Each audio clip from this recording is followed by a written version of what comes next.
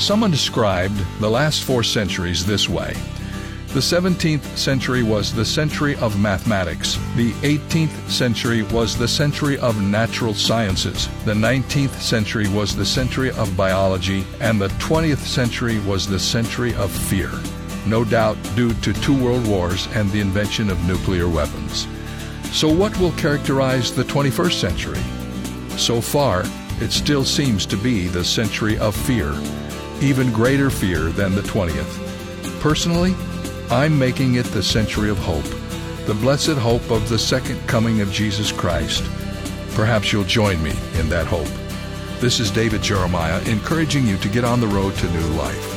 Discover God's reasons to hope on Route 66. Route 66, driving the word home.